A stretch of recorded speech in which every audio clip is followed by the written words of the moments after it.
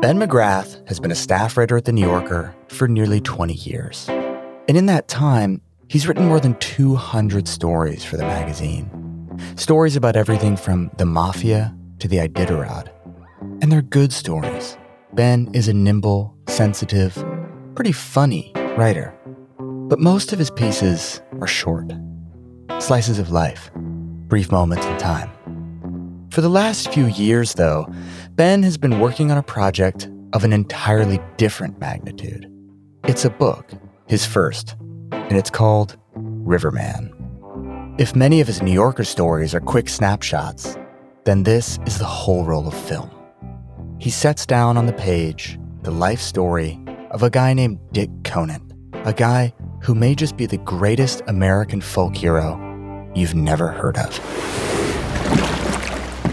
For decades, Dick canoed by himself down thousands of miles of American rivers. The Mississippi, Yellowstone, Ohio, and Hudson. He navigated Class 4 rapids and dodged container ships. He survived brushes with death and got by on the astonishing kindness of strangers, all while exploring some of the most beautiful, wild places this country has to offer. And then, in November 2014, he disappeared. A few months before he fell off the map, Dick was paddling down the Hudson past Piermont, New York, a sleepy river town about 20 miles north of Midtown Manhattan. And while he was passing through, he met someone who'd recently moved to Piermont with his family in an effort to get beyond the city's magnetic pull, in the hope that if you live on the water's edge, you might see strange and wondrous things float by. That was Ben McGrath. So let's start there, on the day they met. I'm Caleb Bissinger, and this is a special episode of The Next Big Idea. Chapter 1. Santa Claus Came Out of a Canoe. It was Labor Day 2014, and Ben had decided to take his 2-year-old son kayaking. Together, they made the short walk from their house to the bank of the Hudson. When we got down to the river, my neighbor, who's a kind of a pretty large guy, just loomed over the stone wall and said, "You're going to want to come inside and meet this guy I've got in here." And at that point, I noticed that there was a boat that was not my neighbor's tied up to his seawall, and it was a red plastic canoe, a kind of filthy red plastic canoe, overheaped with tarps and duffel bags. It belonged, the neighbor said, to this guy he'd met on the water that morning, who claimed to be paddling from Canada to Florida, though now he was inside the neighbor's house taking a breather. So Ben and his son followed their neighbor inside, and there, seated at the dining room table, drinking vodka and snacking on caviar and donuts, was Dick Conant. I've described him as looking like Santa Claus came out of a canoe. I mean, he was a very large man with a kind of jiggling belly laugh, wearing overalls, and his complexion was as sort of red as a boiled lobster. As odd as it may sound, this was exactly the kind of person Ben had always hoped to meet in Piermont. Remember, that's why he'd moved there in the first place. I had this fantasy of moving along the river and it being a kind of an imaginative place. And so the idea that this character could just sort of drift down the river into our viewscape kind of enlivened my mind. But yeah, so all of a sudden I just had this immediate impression of like, here's this person who looks kind of like a hillbilly who has just floated into town. And he doesn't look like someone in this town. And he's doing something that I don't associate with the 21st century, which is trying to paddle a canoe all the way down the coast.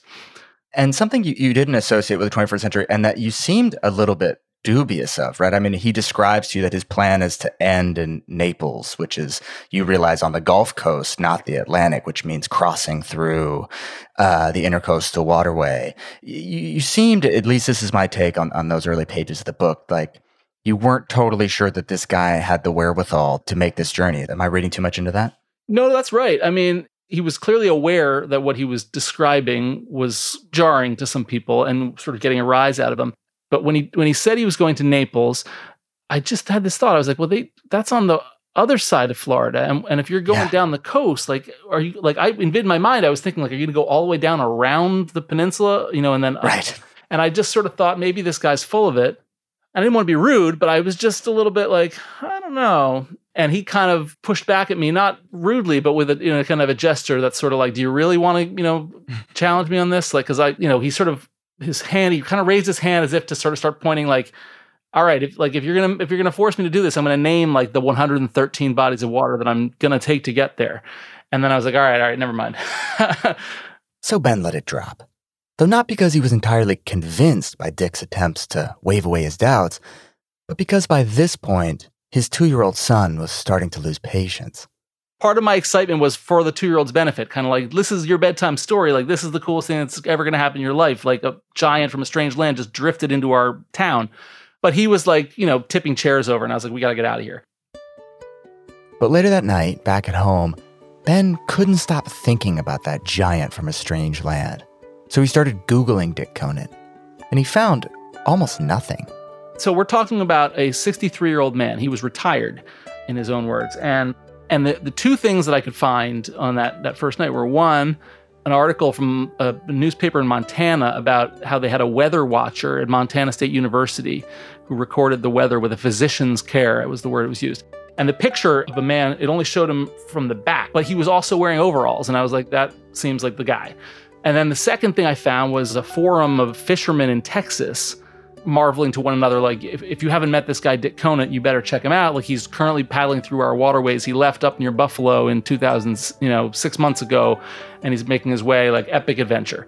So that put me in mind, like, all right, this was 7 years before he'd arrived in my town, and he'd amazed people in Texas. And so I thought, all right, there's something legit here. Now, if I were Ben, this is the part of the story where I'd say, wow, what a character. And then I'd close my laptop and go to bed. But that's not what Ben did. He got in his kayak and went out on the Hudson at night in the dark to look for Dick. Again, I convinced myself that the reason we lived alongside the river was to sort of be awake to the possibilities that a river represented, and this was a chance to prove it to myself. But I want to push you on that a little bit. I mean, say more about that. Is that sort of a latent adventurer spirit in you? Is it journalistic curiosity? Were you worried about this guy's well-being, or did you want to confront him and say, I'm sorry I doubted you about going to Naples because I just read what you did in 2008? I wasn't worried about him yet. That will come. But that wasn't what was happening at this stage. At this stage, it was less self-conscious than that. There was a sense that I had of like, oh, darn, like this kind of story is like a no-brainer of a talk of the town story in the Ben McGrath wheelhouse. Like, unusual strange man washes up in town on way to Florida. And so I did feel like, oh, that was a blown opportunity. But also it was just kind of like on some level that I hadn't quite processed yet, there was something that awakened in me like possibility, like, wow, you can getting off the shore and out into this river, like you can go places. He paddled for half a mile or so. Nothing. No sign. So he turned around. But he wasn't giving up, just regrouping. The next afternoon, Ben grabbed a notebook, tape recorder, and a printout of that forum where Texas fishermen had marveled at the audacity of Dick's past adventures. And then he got in his car and drove through the wooded area that runs south along the Hudson between Piermont and the George Washington Bridge. What I ended up doing was pulling up to a marina, maybe 5 miles down river from my house. Yeah. And there were some guys smoking in a parking lot at the marina. And I said, just kind of off the cuff, like, have you guys seen a hillbilly in a canoe? And one of them immediately said, oh, you mean the guy going to Florida? Like, kind of nonchalant. And I was like, all right, so obviously you have. But unfortunately, his news was that the guy had come and gone like 4 hours ago. So then I drove down to another marina, and there was a woman on a dock, and I tried the same. I was sort of chuffed by that line, the hillbilly in a canoe line. I tried it out again, and she looked at me like I was like just obnoxious. Like, what are you talking about? So then I just thought, all right, well, she obviously hasn't seen this guy, because then otherwise she would think I was charming. So I figured, all right, he's between these two spots, and I'm going to start hiking up and try and find him. And at this point, I was sort of like fighting the clock a little bit, because I had to get back to pick up my son at daycare at like 4 p.m. And, maybe it was 2:30 now. And I'm like in my mind thinking, all right, like, how long am I going to really devote to this, like, somewhat ridiculous fool's errand of like trying to find a guy who I'm not even sure is all that sane on the river before I have to then hike back. But I walked maybe about a mile fast and kind of sweaty. And then there he was. Dick was a sight to see. The lip of his canoe was barely above the water line because it was so weighed down by bags and tarps and gear, not to mention Dick's 200-pound, 6'1" body. He was dressed in swim trunks, a sweat-stained t-shirt that said New Orleans French Quarter, and a life vest. As Ben would learn, Dick always wore his life vest. Dick saw Ben waving and called out that he was due for a good break. When he reached the shore, he dragged his boat onto the beach, and then he carefully stowed his paddle, knotting the handle to a rope that was attached first to a buoy he'd fashioned out of an empty detergent bottle, and then to a cable lock that was affixed to the stern of the canoe. Watching this, Ben thought, this guy does not mess around. His boat safely ashore, his paddle stowed away, Dick opened his cooler. I had been wondering in my mind the whole time, like, well, I wonder what this guy's eating. I envisioned this guy, like, you kind of fantasize about the off the grid, like into the wild style adventure. And I was thinking, like, maybe he's fishing and then so he's going to have to stop and like fry up a white perch or something.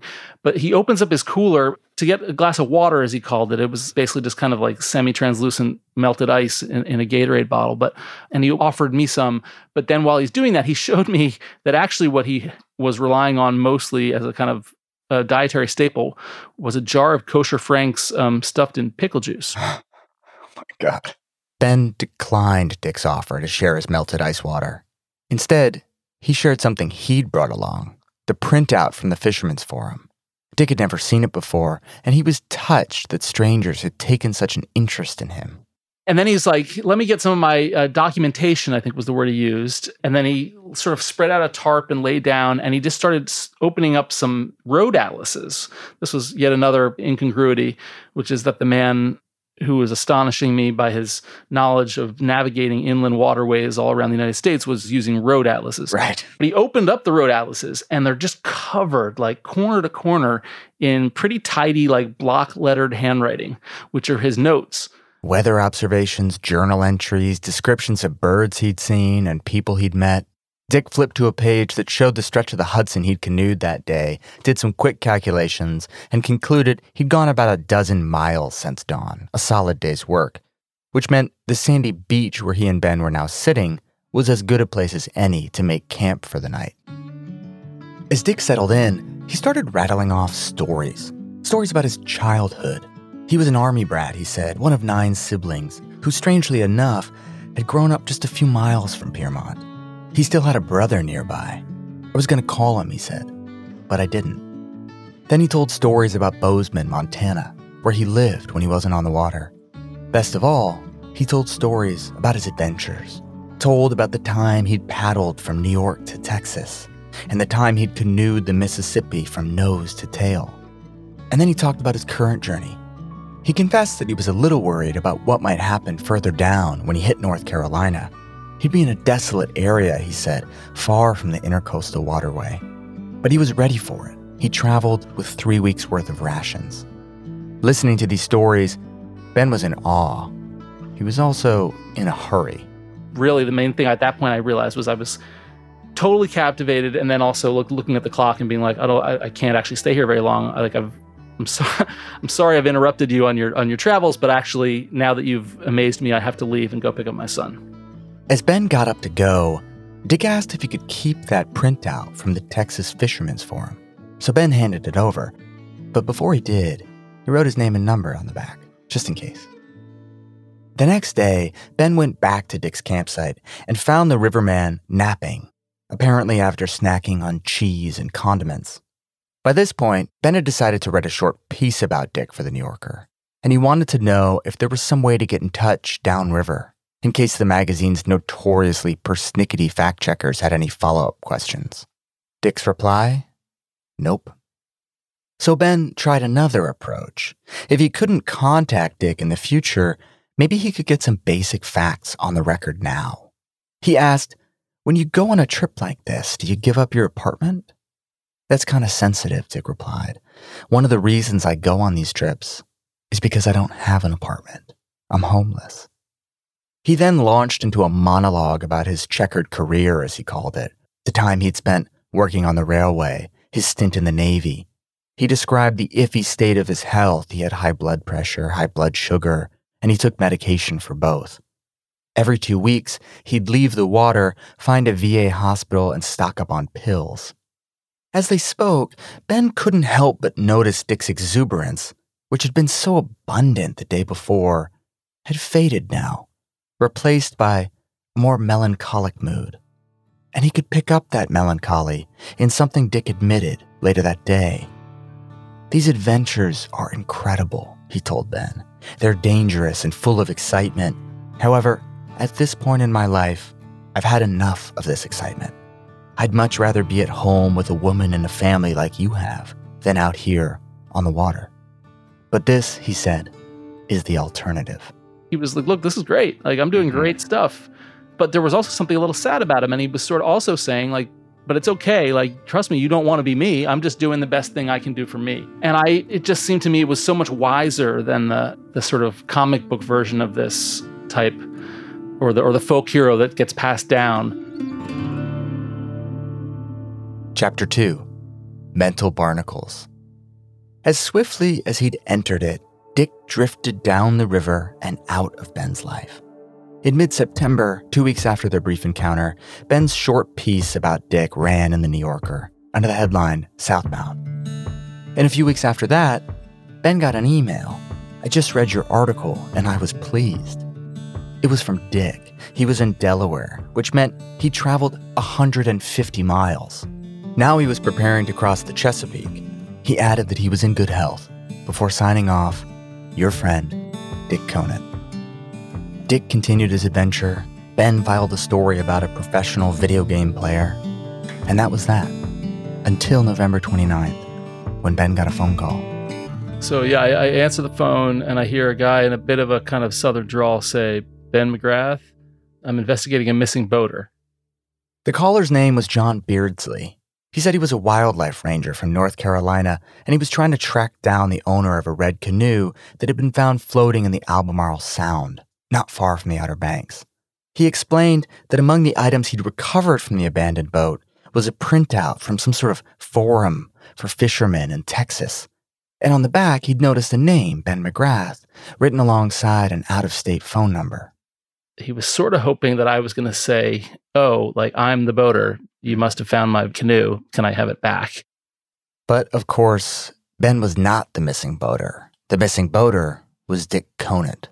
Though to say he was missing seemed a little bit over-dramatic to Ben. What I imagined, actually, I kind of assumed, in fact, that what had happened was some people had found a canoe and didn't realize the kind of character that they were dealing with and kind of thought, well, where's the person? Whereas I, in all my wisdom, was able to imagine that, like, oh, well, hey, don't worry. Like, it's totally normal for him to spend 4 days kind of exploring your town and just, maybe he stashed his canoe in the reeds. And so I was kind of rambling on the phone to him. And I was like, you should probably check the public library, or like, or is there a dive bar? Like, I think he likes to drink. He likes to tell stories. He's probably around. That was my assumption. And I was trying to persuade him of that. And then it became clear from his disengagement from my rambling that he had some other ideas in mind, and like he wasn't interested really in hearing that much more about my optimism. That's because what Beardsley knew and Ben didn't was that Dick's canoe hadn't been found stashed in the reeds. It was floating, unanchored, and upside down. Beardsley had since righted the canoe and transported it to a storage shed where he'd inventoried the contents. I mean, one of the main things that sticks in my head is just the sheer number of toothbrushes, which was 17. And I think there were some cigarette lighters and extension cord and newspapers, wet, sodden newspapers from kind of up and down the eastern seaboard, from Trenton and from Catskill, New York. And Beardsley also found road atlases covered in writing, 14 chapsticks, a deck of playing cards, an interview with Paul Krugman clipped from the Princeton Alumni magazine, a radio, pens, thumb drives, and a lone copy of the New Yorker. All of this, plus a few coolers, water jugs, and camping equipment, had been packed into a 14-foot canoe. There was also a paddle, tied to a rope, attached to a buoy, and locked to the side of the canoe. If the contents of Dick's canoe said something about who he was, a planner, a pack rat, they didn't say anything about where he might have gone. So when Ben told Beardsley that he'd met Dick 3 months earlier and written a story about him, Beardsley figured that was enough of a connection to merit asking Ben for help. He wanted Ben to track down Dick's family under one condition. Under no circumstances was he to contact them himself.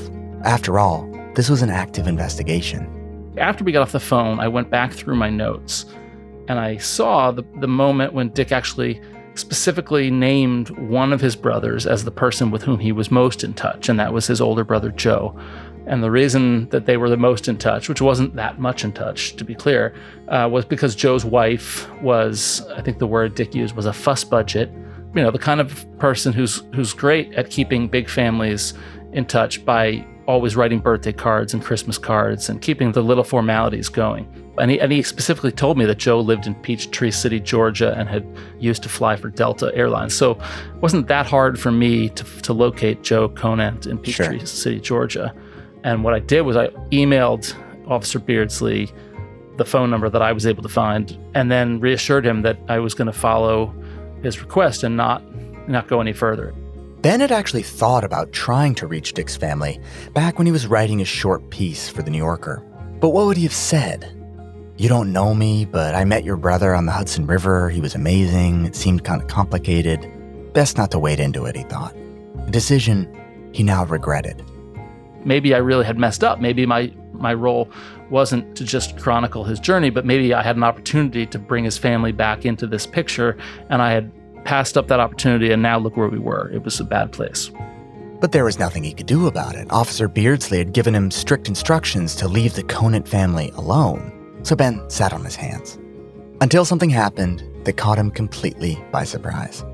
Dick's family got in touch with him. Not Joe from Peachtree City, but two brothers who lived not that far from Piermont. Remember how Dick had told Ben he had family in the area he decided not to contact? Well, now they were contacting Ben to meet for drinks. We had a kind of summit. It was an open question of what had happened. You know, the missing persons investigation continued, and there was no clarity about where things stood. They were kind of curious about what it was in their brother that had caused me to care. They were kind of pleased and flattered sort of on his behalf, but also a little bit puzzled. And that was this sort of weird little dance that we had in this initial meeting where they were kind of like tiptoeing up to this idea like, well, did you really know Dickie? Because that's what they called him, you know, because he's a little bit off. And a little bit off how? What was their perception of how he was off? The sort of delicate and kind of lovely way that one of them put it, actually quoting Dick himself, they said that he once told their mother that he struggled with mental barnacles. This was his nautical euphemism for paranoia. Wherever he went, he was afraid of overstaying his welcome. Spend too long in one place and he'd start thinking everyone was out to get him. What had caused it? The brothers couldn't say. All they knew was that something had happened to Dick back when he was in his 20s. Whatever it was, it changed their brother. And the worst part for them was that up to that point, he'd been their hero. One of the things that I didn't learn until talking to his brothers, that I wouldn't have known from talking to him, was that he had been a kind of a superstar social figure in their lives and in the lives of their community. I mean, he was the golden boy. He was super great at sports, great at school, great at art, popular with the girls. He was that kind of person. So that was interesting to me because obviously I met a person who was living kind of on the margins, and the person that they were describing and kind of lamenting the loss of was a person who was very much at the center of things. I think that's what makes Dick's transformation, as tragic as it was, oddly fascinating. His brothers loved him best when he was the golden boy, and they pitied who he became, a river wanderer. And yet that guy they felt sorry for, that guy who spent so much time alone in a canoe, that's who Ben had been entranced by. Part of the same thing that made them frustrated by and sad for him, which was his sort of fundamental elusiveness, was exactly what I thought that I and other people were drawn to, right? Like it's sort of like we relish the ability to be elusive. And when we see someone seeming to succeed at it, we think, oh, this is pretty awesome. And it's great to be reminded that it's possible. And as I'm sort of talking my way through that with them, I'm also realizing, of course, that this is the downside of that is like the very predicament we're facing here, which is that here we are sitting at this bar and we have no idea where he is. And the reason we have no idea where he is that he was so elusive that he wasn't accountable to anyone and he wasn't reporting to anyone where he intended to go next. And so no one had a bead on his progress. Although Dick's whereabouts were unknown, one of his brothers had brought along something that might contain a clue. He pulled out a stack of paper, hundreds of pages, and slid it across the table to Ben. They were typed manuscripts that Dick had mailed to him over the years. Extensive travel logs that chronicled the ups and downs of his journeys. Maybe they contained some hint about what Dick had done in the past when the going had gotten rough. Maybe this wasn't the first time he'd abandoned his canoe. Sure enough, Ben found a glimmer of hope. It was an extended riff about Dick's decision to call off one of his previous journeys a few hundred miles short of his intended destination. In these pages, he was sort of grappling with what the difference is between a man of courage and a damned fool, and talking about, how he could be rescued or whether it would be difficult to be rescued, and what his family would think. These all seemed like the reckonings of a serious person, right? Not a crazy, reckless guy. If Dick wasn't reckless, if he wasn't a damned fool, then maybe he hadn't capsized in North Carolina. Maybe he'd just decided, hell with this, and walked away, still wearing his life jacket. It was a comforting thought, and it kept Ben's hope afloat until he got a package. Return address, Peachtree City, Georgia. It was from Joe, another of Dick's brothers, the pilot, the one with the fuss budget for a wife. And inside were the annotated road atlases that had been recovered from Dick's overturned canoe. Picture these things like having been underwater and then recovered and then sun-dried and then kind of like delicately turned over these sort of spiral-bound atlases. And so most of the pages turn, but they're brittle to the touch, and there's still kind of grit and sand in between the pages. So Amazing. I just felt as I was sort of thumbing through them, this was visceral. This was like all of a sudden now I'm holding something that was at the scene of the accident, or right. So it would seem. Reading Dick's margin-to-margin notes, Ben was hit with an unpleasant realization. Why would that man abandon those notes? I think that was why holding those maps really hit me harder than holding the manuscripts did, because it was sort of, there was something personal about those documents, and I couldn't imagine going through the effort of taking those notes, if only to sort of cast them aside and say, you know what, I've got better things to do, I'm going somewhere else. Chapter 3, Rescue Effort. In addition to sending the atlases, Joe told Ben about a strange discovery he'd made. It turned out Dick had 2 storage units, one in Utah and another in Bozeman. And these units weren't new. Dick had been paying rent on them for years, even after he'd become homeless, even after he'd decided to devote his life to spending as much time as possible on the river.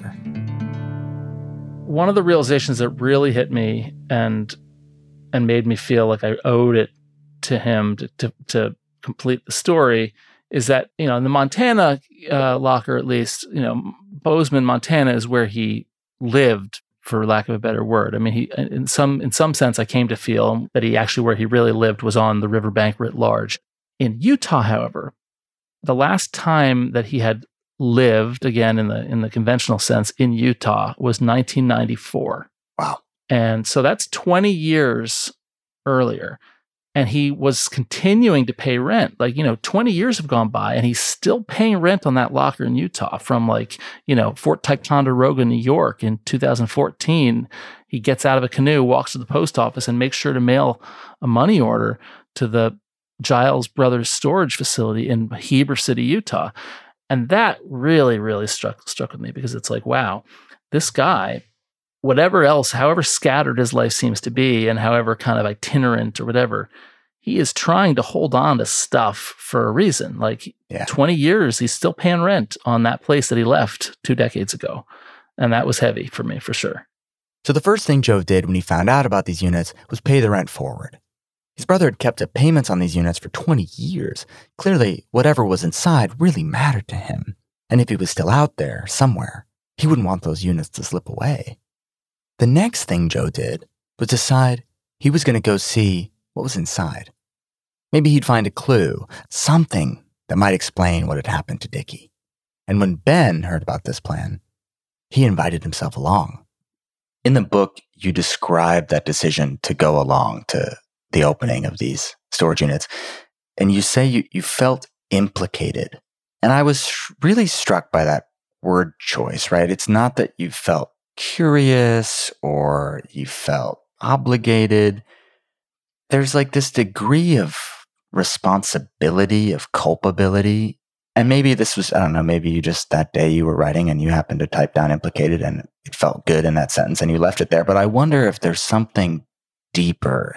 Well, no, I mean, implicated definitely is the right word. If they hadn't found that paper with my name on it, given what I now know about how estranged he was from his family, this guy would have just vanished from the earth, potentially, depending on where he was. Right? You know, no one would have known. He just would have kind of floated off into the ether. And so then I did kind of feel called. But as the word spread online among his old acquaintances that he was missing, I also heard from another old sort of neighbor, I guess a high school contemporary. I think what he said was, you know, Dickie Conan didn't need an article in the New Yorker, he needed an intervention. And it did kind of sting me a little bit in a kind of sense of like, you're part of the problem. And so I did kind of feel like, well, if to the extent that might be true, then the rescue effort in however you want to term that, whether that's a physical rescue or a narrative rescue, that rescue effort does kind of fall a little bit on me. So Ben flew to Montana and met Joe at the outskirts of town at Osterman's mini warehouses. Though there's actually nothing that mini about them. I've looked at this on Google Maps and it's quite a big facility. Anyway, they found Dick's unit, number 792. Joe used a bolt cutter and bam. You can picture kind of one of those rectangular storage crates, and the boxes are kind of stacked teetering style, basically to the ceiling. On the very top of that pile is one of those large foam hats that says Guinness on it, like a party hat, like a costume party hat. And the boxes, I mean, the paperwork, it did require a fair amount of sifting through because, you know, it was clear that we're dealing with a person who saves, you know, kind of a bit of a pack rat, right? Like there's not a whole lot of discrimination in what's worth saving. There were like McDonald's breakfast coupons and credit card solicitations that hadn't even been opened, in addition to just like folders of maps that were actually pretty well documented, sort of, you know, Mississippi River mile 801 to 850 in a folder. And then inside there are these maps annotated with his travels. And one of the kind of poignant things was there was a lot of mail, just sort of bags and bags of mail. And that mail included all the birthday cards and Christmas cards that Joe and his wife had sent. The annual letters that Dickie himself had told me was the thing that kind of kept their disparate family glued together. He did, in fact, have them. And Joe, with a sigh, kind of said, well, at least I'm glad to know that he received them. Maybe the most touching thing Ben found in Dick's storage unit was a receipt from Hooters. On the back, someone named Heather, maybe a waitress, wrote a poem. You're in the hearts and in the minds of the ones you left behind. May your journey be without worry and your future filled with happiness. You are a hero in the utmost respect. One of the things I love about that poem, you know, it's the way she spelled it was the upmost, right? Not the utmost, but the upmost, and yet it's the wrong your and the wrong your exactly. So it's great because it's such a real document, right? It's like it's the back of a Hooters receipt. It's poetry and Hooters, and it's like, you know, heartfelt sentiment and bad grammar. It's just like it's just all those contradictions are kind of what I loved in it, sort of distilled right there about the whole Dick Conant story. And what was that story? When he first met Dick, Ben thought it was about escapism, adventure, wonder, nature. But he came to realize that wasn't it at all. The real Dick Conant story is about friendship. Everywhere Dick went, he made friends. Whether it was Ben the New Yorker writer or Heather the Hooters poet, he had this rare ability to draw people to him, to connect. to garner trust and admiration and affection. As one of Dick's many friends later described it to Ben, Dick dropped memories all over the place. We could all be so lucky. This was a guy who had actually grown up surrounded by love and friends, and then things didn't go the way he imagined they would in his young adulthood. And this happens to lots of people. And what he did in a very unusual and remarkable way was he found a way to reinvent himself in his middle age and become great at making friends again. Now, the way in which he differed from many people who are good at friendship is that he had a hard time maintaining those friendships because of his paranoia and because he was kind of rootless and kept on moving. But the thing that was consistent throughout, he just always made friends. And it was the friends, I think, more than the beauty that sustained him. The variety of these friends, too. Like he goes to Princeton and he befriends, a Princeton alum who you, I think, refer to as like a financial heavy in a bar in town there. And then he goes to Camden and he befriends a completely different kind of person on the streets of Camden. He's not, people from all sorts of walks of life are drawn to him, and he gives out that fellow feeling to all sorts of people. I think it's beautiful. I tried to think about what was different about him being in a boat as opposed to being like a railroad tramp or a through hiker kind of person. And I think part of it is that doing it on a boat was unusual enough and sort of exotic enough and ingenious enough that it expanded his social universe. I think like if a hobo kind of tramps through your town, in that town, there might be a certain slice of people who are always going to befriend that person, who feel a kinship with wandering souls. Dick Conant comes through, and his friends are like, they're lawyers and they're the unhoused. They are professors and they're anarchists and they're like super conservative military people. It could be anyone. Right. His friends are kind of they range extremely widely, and that was kind of thrilling vicariously to walk through. Ben left the storage unit committed to writing something about Dick, something long, something that would do justice to the man, something Dickie would be honored to read, if he was still out there. He started cold calling people whose names he'd found in Dick's manuscripts and journals. He'd ask something like, "Do you remember meeting a guy named Dick Conant? Big fella, always wore overalls, lived in a canoe?" And invariably, he'd get the same answer. Are you kidding me? We were just talking about that guy on Thursday. And some of those people, they had met him like 15, 20 years earlier. It was beginning to seem like Ben had all the trappings of a great book. He had in Dick Conant a larger-than-life character. He had a theme, friendship. He had an epic adventure storyline. He was just missing two things. First, he needed to understand Dick's tragic flaw. What had happened to him back in his youth? Why had he gotten off the Golden Boy path and ended up on the river? Ben needed to answer that. He also needed an ending. Chapter 4, Dickie. Describe sort of his youth and young manhood. He's this incredibly bright, precocious, popular guy. He gets a scholarship to SUNY Albany. He's on the soccer team. He just feels like homecoming king. And then there's a little bit of I think you say there's a crack up. What happens? So this is the period in his sort of college years when everyone can kind of point as like the time period when things started to go amiss. For one thing, he did a lot of partying and he started drinking an awful lot. He started doing drugs. Some of it was involuntary. So this is one of those things where I think when his brothers, in our first meeting, they kind of looked at each other and kind of made some passing reference to someone slipping him a Mickey. And I later learned from some other friends that actually there was almost a game that was made among a certain crew of people of dosing his beer or his milkshakes with acid. The impression I get was it was not intended to be hostile. It was more that like Dickie was such a spontaneous, charismatic figure that he'd be even more entertaining if he were like sent out on a journey for public view. But clearly some of these people had had real guilt about it in retrospect, kind of wondering if they'd traumatized him. Certainly it's never happened to me that I know of, but you can imagine how jarring it would be to have your brain all of a sudden betraying you, and you're not understanding why. Terrifying. It would make you paranoid.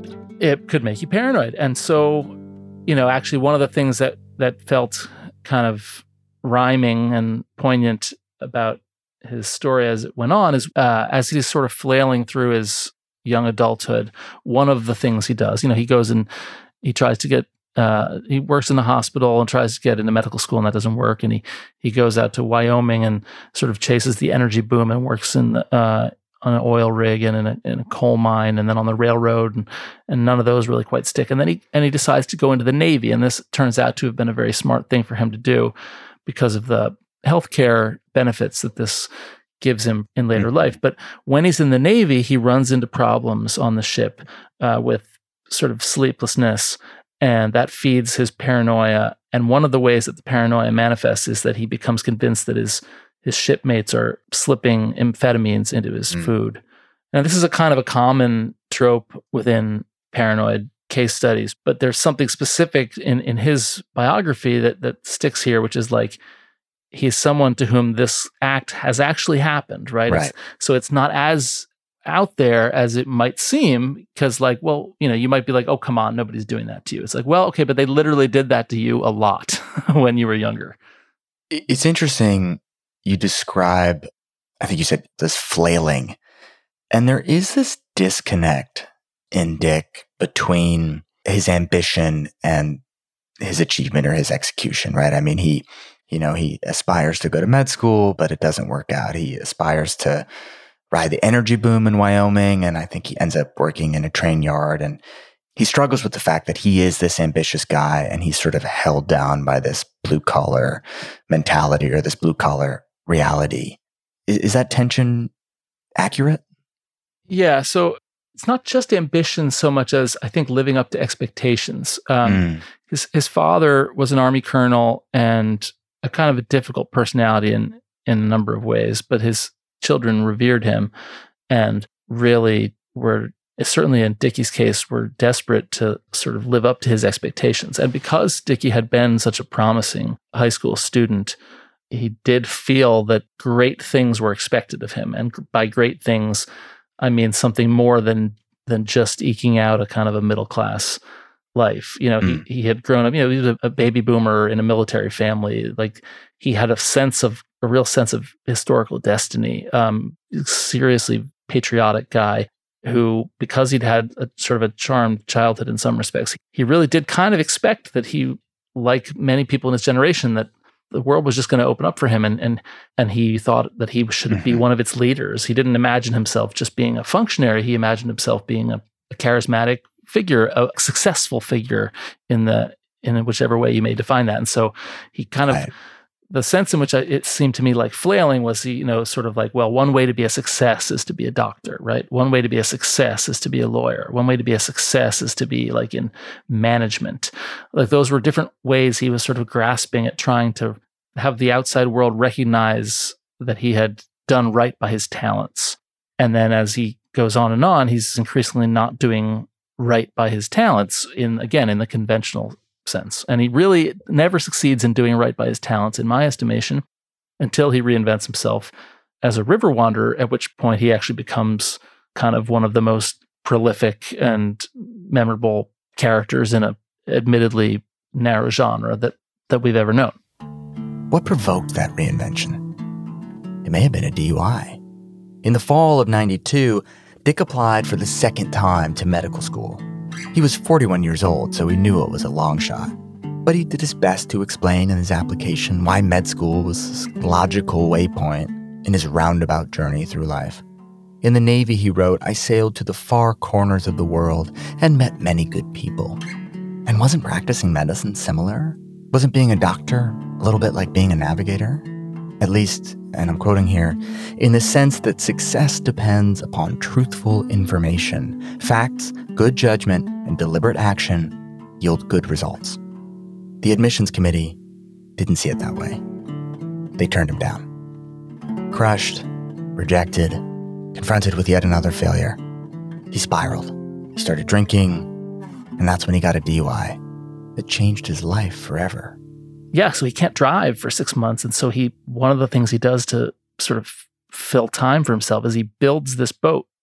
Ben says it looked like an angular torpedo. Dick thought it was a masterpiece. I keep picturing one of those hollowed out logs you ride in an amusement park log flume. Despite its odd looks, though, it was seaworthy.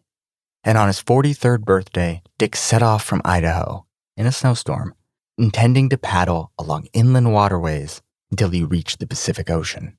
He didn't make it. He only made it 350 miles, in part because his beautiful or funny-looking boat that he built for himself breaks. It's made of wood. He's going over like class 4 rapids. He tumbles off a rock, and the bow comes off, and it's like irreparable. He's going to sink. Even though he had to abandon ship, Dick was hooked. Because out there on the water, he experienced the tranquility, the pride and satisfaction, the sense of purpose and meaning that had eluded him for so long. He didn't succeed in the sense of reaching his destination, but he succeeded in sort of flipping the switch on his own experience of life as a frustrated middle-aged man. And one of the things he learned from that, though, in a roundabout way, was that he no longer needed to build his own boat. Like, that was kind of wasted effort. Like, from that point on, he always just bought a cheap plastic boat, figuring like the less you invest in the boat, the less you have to lose. And it's really more about the experience on the river than the vessel itself anyway. And that experience on the river is one of like profound contentment for him. There's this great passage from one of his journals that you quote in the book where he says, "Life is blooming all around me. I am in my tent and dry as rain falls gently upon my tarp and runs quietly down the ponderosa bark. Geese are copulating as my canoe sways along the roots on the nearby bank. I'm reading about Chaucer's England in the 14th century.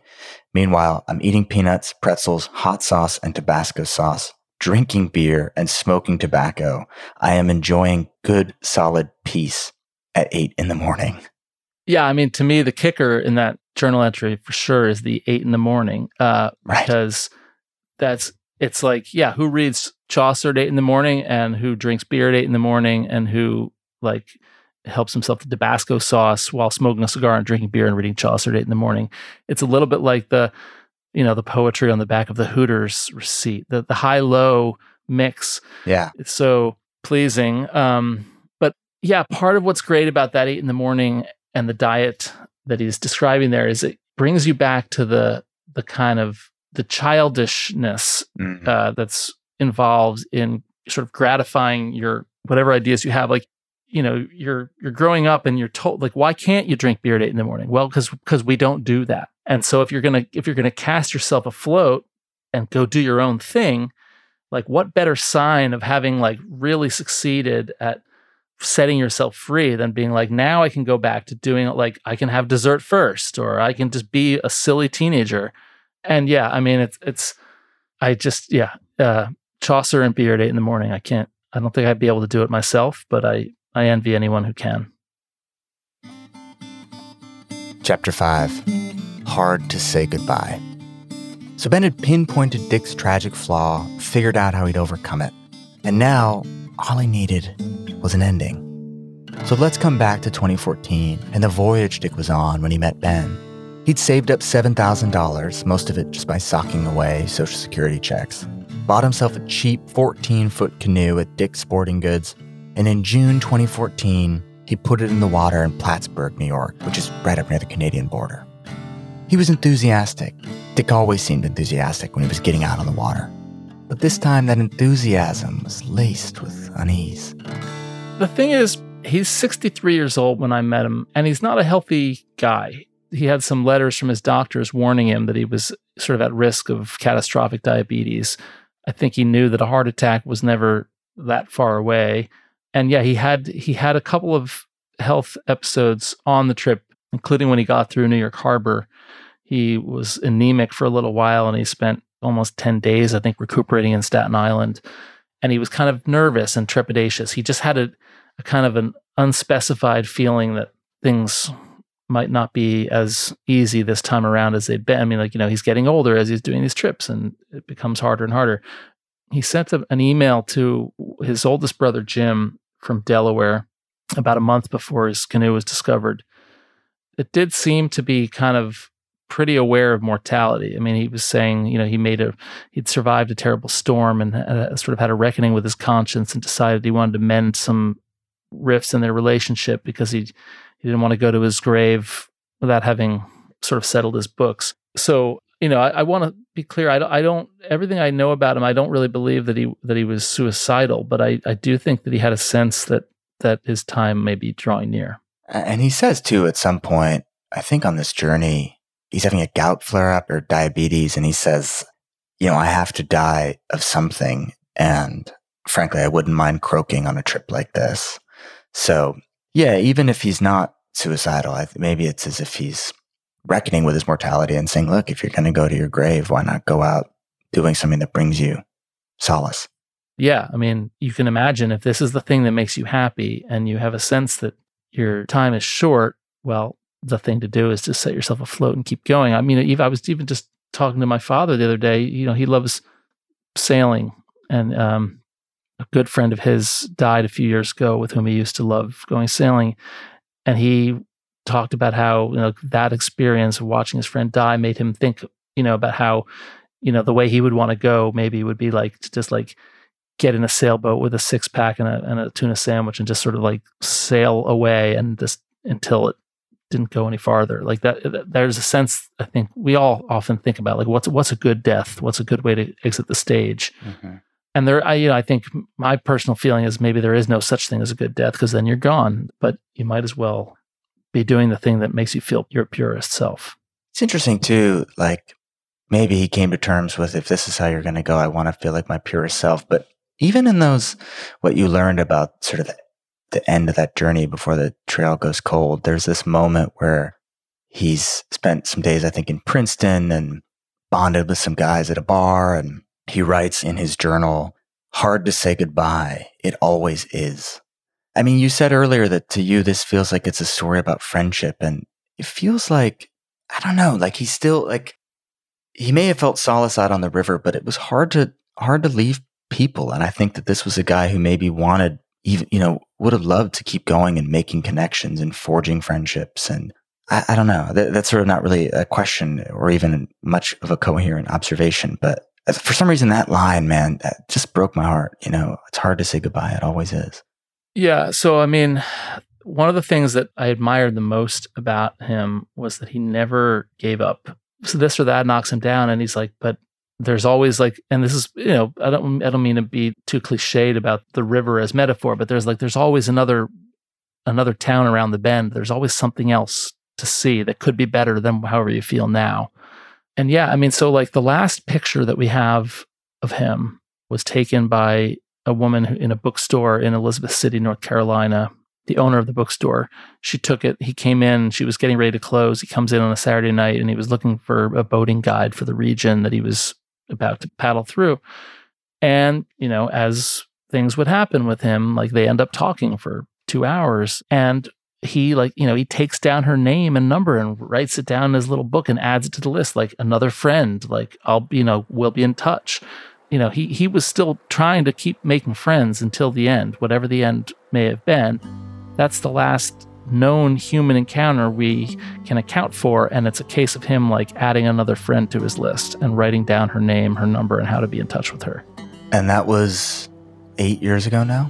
Just about, yeah. No, that he met her in the bookstore on November 15 in 2014. And his body's never been recovered, right? Body's never been recovered. No life jacket was ever found. And the other curious thing about it is that his paddle was kind of wrapped up and secured to the gunnel.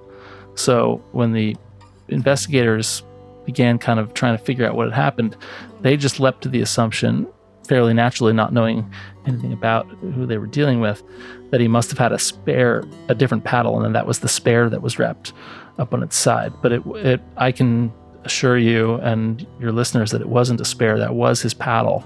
He just had the one, and it was always tethered so that he wouldn't lose it. But the fact that it was kind of wrapped up the way it was when they found it does strongly suggest to me that he wasn't paddling when he lost that canoe. It's not like a wave knocked him overboard and then the boat floated away, because if that's the case, then the paddle would have been at the end of its tether, kind of dangling from the boat instead of tightly wrapped up with all his belongings. You said that when you first met Dick, you had your 2-year-old son with you, and that your hope was that your son would think, like, this is your bedtime story tonight. Like, look at this giant from another land who's wandered into our life. And instead, your kid was just knocking over chairs. Your son must be 10 now? He just turned 10. Yeah, just turned 10 about a week ago. Do you think you wrote this book at all so that he could get that bedtime story? I definitely did. Whether or not it will work out in the way that I always sort of imagined it would is too hard to say. He's only read about a chapter of it. I think, he wanted to find it more engaging than he did, maybe when he gets older. I mean, he knows the story. He's been told it many times, but on some level, maybe because he's heard it talked about so much, I don't think he really is able to read it. Well, maybe in a few more years. And then he can move on to books about Chaucer in the 14th century. There you go. Yeah. Ben McGrath, your book, Riverman, is truly remarkable. It's been a real pleasure to speak with you. Oh, gosh. Well, thanks for having me. I'm always happy to talk about it. Our show today was written and produced by me, Caleb Bissinger, production assistance from Anna McDonald, sound design by Jason Freeman. The Next Big Idea is produced in partnership with LinkedIn. And speaking of LinkedIn, if you haven't subscribed to Rufus's newsletter, I totally recommend it. Tons of behind-the-scenes stuff about this show. Just follow Rufus Griscom on LinkedIn and look for the newsletter called The Next Big Idea. Next week, we'll be speaking with 10-time world record breaker Colin O'Brady. It's going to be a great one. See you then.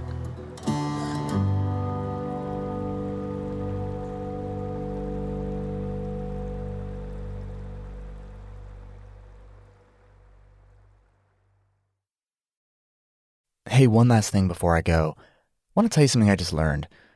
81% of people say they wish they could read more, but they just don't have the time. If you're in that 81%, I may have a solution for you. It's the Next Big Idea app. We have partnered with more than 500 of the best nonfiction writers at work today. I'm talking about folks like Walter Isaacson, Anne Lamott, Heather McGhee, Adam Grant, Daniel Pink. The list is endless. And we've worked with them to create 15-minute audio summaries where they distill their books down into 5 big ideas. And because these summaries, we call them book bites, because they're written and read by the authors themselves, you know you're getting the real thing. So if you're a person who struggles to fit reading into your day, I think this might be the answer for you. And accessing this incredible library of book bites could not be easier. All you have to do is go to your app store, search for The Next Big Idea, and download the Next Big Idea app. There's no better way to get smart fast. Download it today. Search for The Next Big Idea in your app store.